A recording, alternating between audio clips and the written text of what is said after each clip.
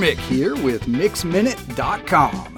If you've ever run on a treadmill, then you know that a treadmill is a great thing depending on what your goals are.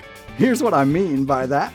If your goal is to get in shape without ever having to leave your house, then a treadmill is a great thing and you should get one. You can run for miles in any kind of weather and be in exactly the same place when you're done that you were when you started.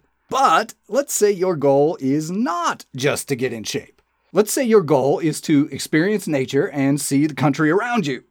In that case, a treadmill is a terrible thing because you can run for miles and miles in any kind of weather and be in exactly the same place when you're done that you were when you started. What that means is that if you want to know if a treadmill is a good thing for you, then you need to know what your goals are. You need to know what you want. Because depending on what you want, a treadmill could either be a great ally or your worst enemy. I mention that today because I think that our lives are kind of like that. In order to know if something is a great thing for us, we have to know what we want. Otherwise, we might end up miserable, like a person who longs to be a great explorer, but who is doomed to walk forever on a treadmill. So if you feel like your life has started to become more prison than paradise lately, I would suggest that you do something today that you probably don't do very often. Stop what you're doing and ask why you do it.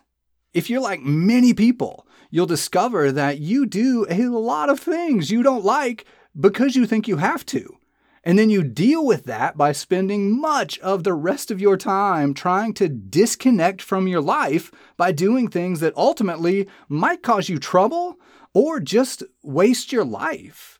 So for those of us who are keeping score at home, that means that you may be doing things that you don't like because you think you have to, and then doing things that are bad for you to escape the things you don't like.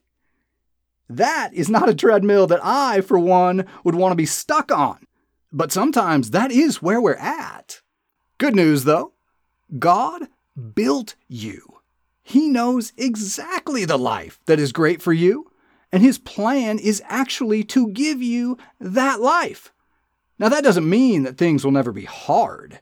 But it does mean that even the hard things will be valuable and important. I don't know if you should get a treadmill or not, but I'm certain that God wants to give you a life that matters.